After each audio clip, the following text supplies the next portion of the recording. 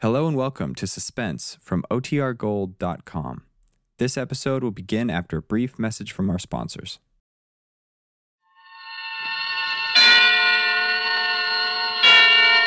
Suspense. And the producer of radio's outstanding theater of thrills, the master of mystery and adventure, William N. Robson. More often than not, a classic suffers in adaptation from one medium to another. The play you are about to hear is an exception. The late, great writer-director Irving Reese has given a dimension to the story that the late, great Charles Dickens never imagined when he wrote it almost 100 years ago. We suggest that you might find it interesting to read the Dickens story after listening to this, the Reese dramatization of The Signalman, starring Miss Ellen Drew.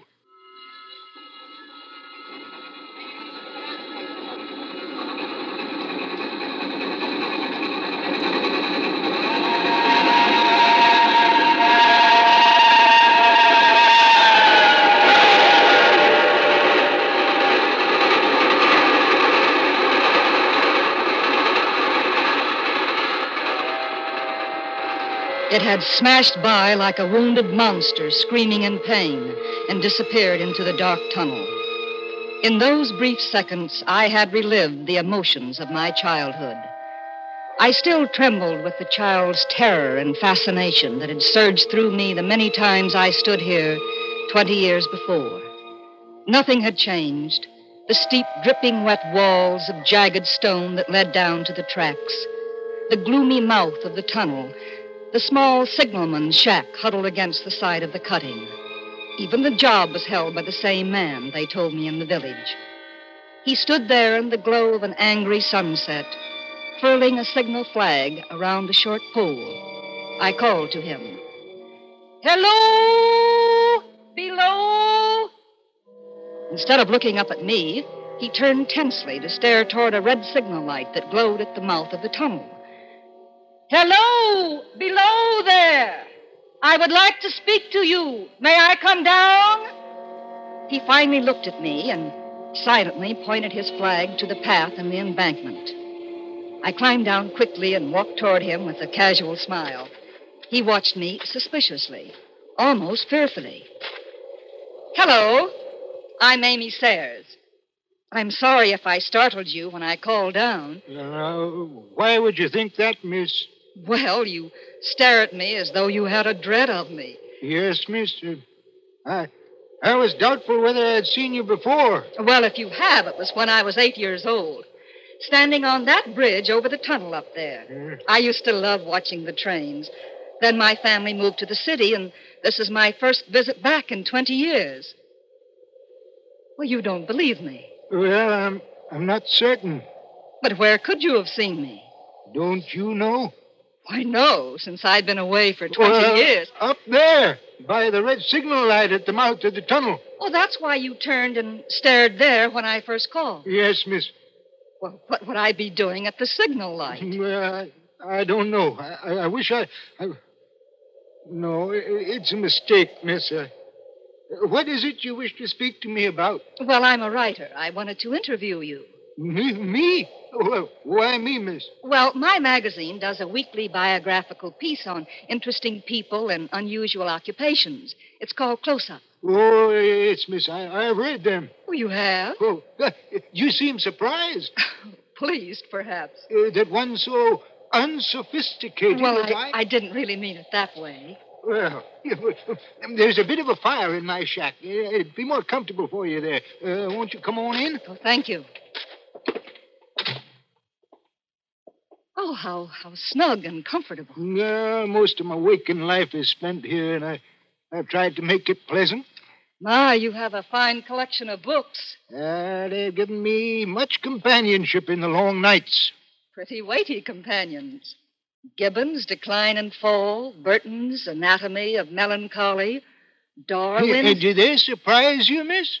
Well, I can't help wondering why a man with a mind capable of absorbing these subjects would stay on a desolate job like this. Oh, well, why would a pretty lady reporter come here for a story? There are many other places and people. Well, as I told you, I used to come here as a child, and The trains frightened and fascinated me. I always remembered it vividly through the years. I promised myself that one day I would come back and do a story on it. Good subjects aren't easy to find, you know. Why'd you choose just now to come? Oh, these ideas germinate in the writer's mind for a while, and then an impulse... And you were drawn here? Well, you say that as though mystic forces were involved. It was much simpler, I assure you. I've been working hard, and I decided that a few days in the country would do me good. I planned to use them profitably by doing a story on you. Oh, you might have come to that decision last month or last year. Well, that's true. But I can't see why you attach such special...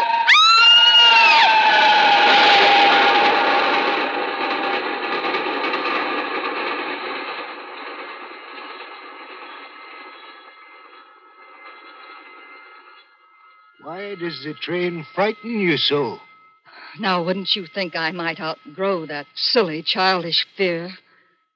If I was drawn here, as you say, I guess it was to see whether I had. The modern psychiatrist would say it was a desire to relive a childhood experience. Oh, yes, miss, there are many answers. And philosophers have even speculated on the possibility that the future can intrude on the memory as well as the past. Surely you don't believe that. I believe only in the evidence of my five senses. May I ask, why did you go to the door? To check the tunnel light. Does it need to be checked so often? You did before we came in. Why are you staring at me like that?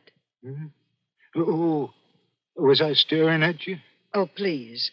Something is preying on your mind. Can't you tell me? The fire needs stirring. You're avoiding my question. Oh, you let me ask you a question. When the train passed just now, why did you suddenly throw your hands up to your eyes? Like this, as though to shut out some dreadful sight. Why? It was that uncontrollable, childish reaction, like I said. I felt as though the train would draw me out of here and onto the track.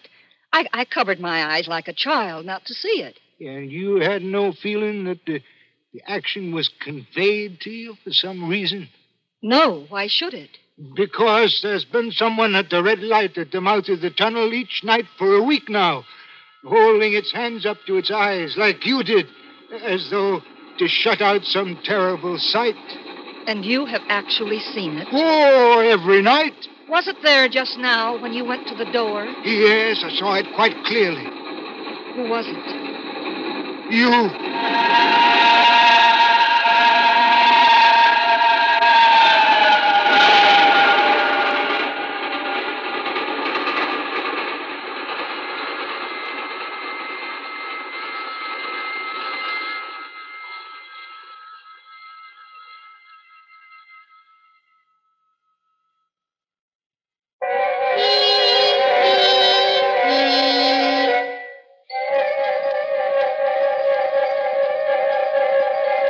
We sat there for a long, breathless moment as the train roared off into the night, leaving only their singing rails to mark its passing. It was a moment of terror, until reason snapped me back to reality. But it's impossible. How can I be sitting here in your signal shack and be outside under the signal light at the same time? I don't know, miss, but that's the way it seems to be.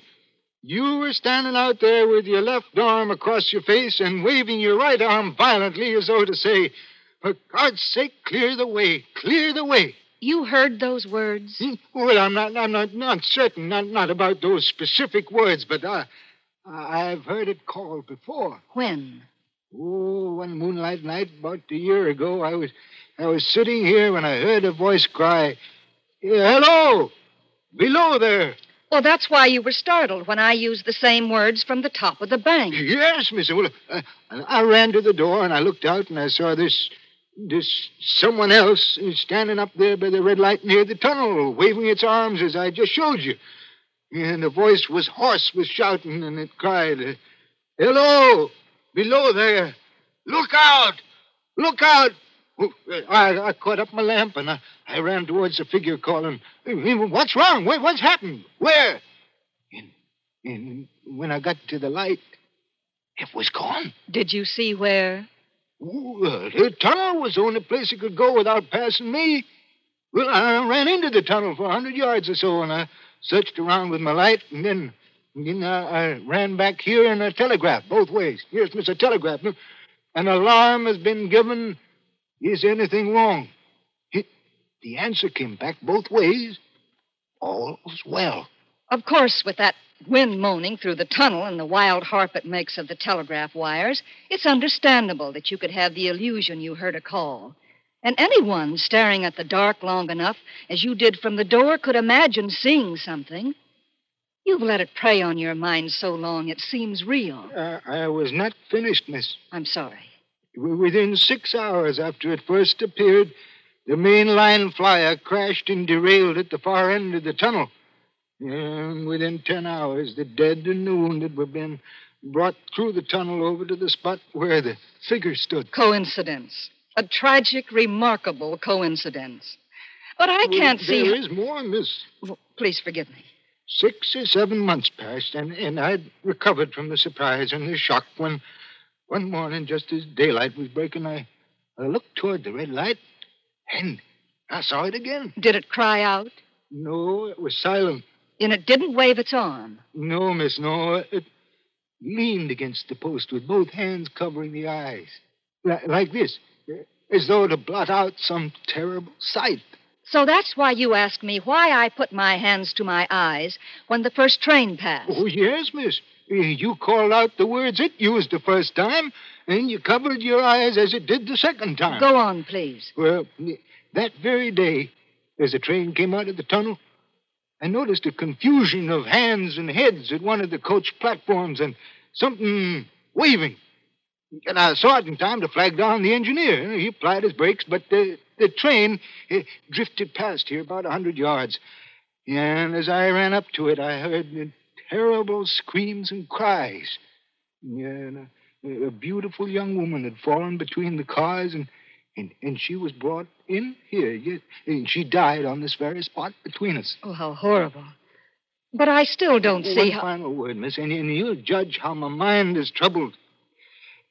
It came back a week ago, and ever since, it's been there. At the light? Yes. It covers its eyes, waves its arm, and it shouts, for God's sake, clear the way, clear the way. I've no rest or peace for it. It calls to me many minutes together in an agonized manner. Below there, look out, look out. It stands waving at me, and it sounds the telegraph ticker. Has it sounded the ticker since I've been here? Twice. I assure you it's your imagination. There has been no sound of the telegraph. Oh, I don't wonder that you failed to hear it, but I heard it. Do you hear it now? Yes. What is it saying? Well, it isn't clear. It only warns. It doesn't say against what. If I only knew, I could warn them. But it doesn't say. What is the danger? Where? There is danger somewhere on the line. Some terrible calamity will happen tonight, and I can do nothing about it. Nothing.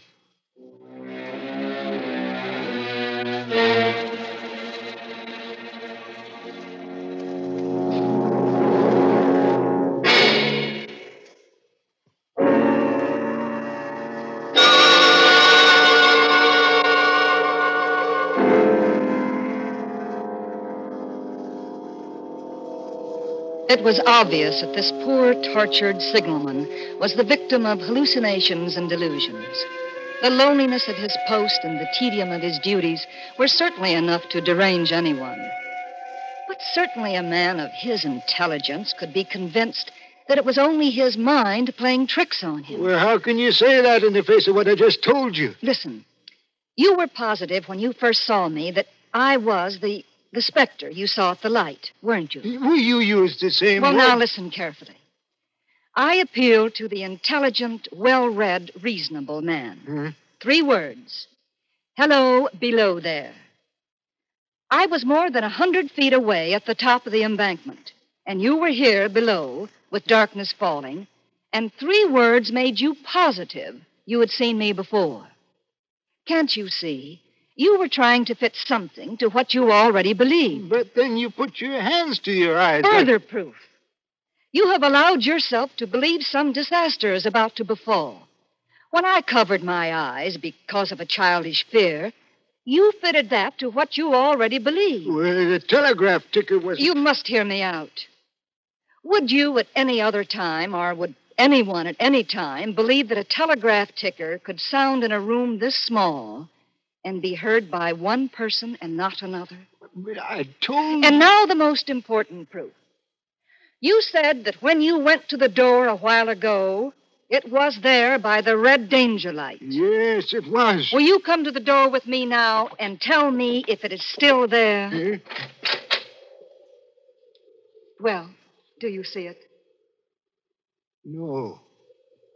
No, miss. It ain't there.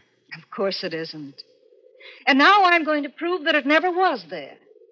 The post is at least 7 feet high. The light is shielded with a hood.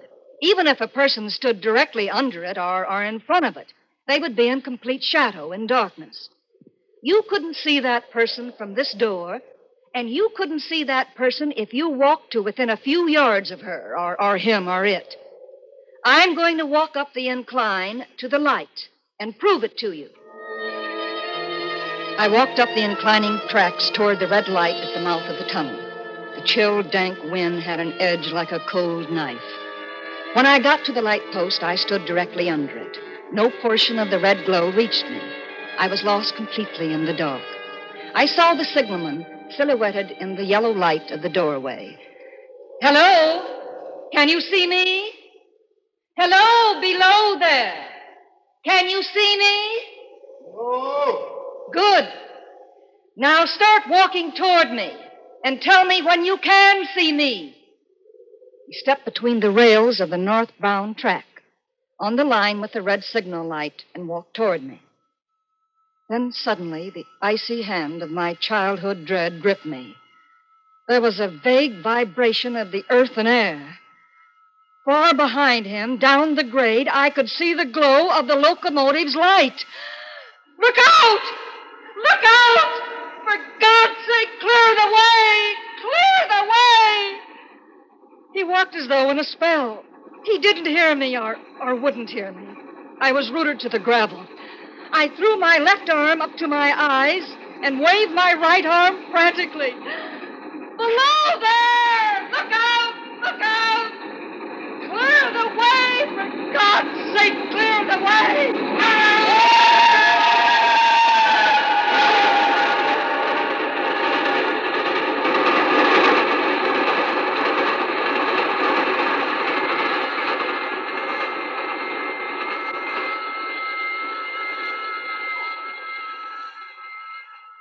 Long after it was over, they found me, still standing there, both of my hands up to my eyes to shut out the terrible sight.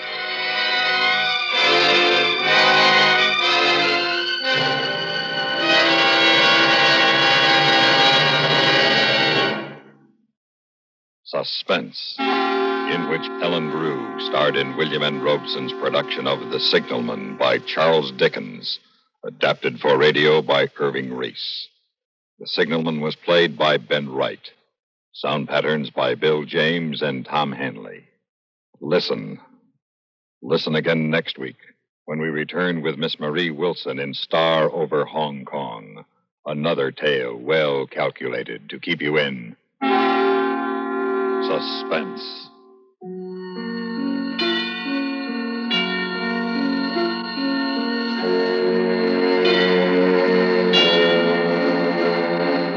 Following the news, listen for Have Gun, Will Travel on CBS Radio.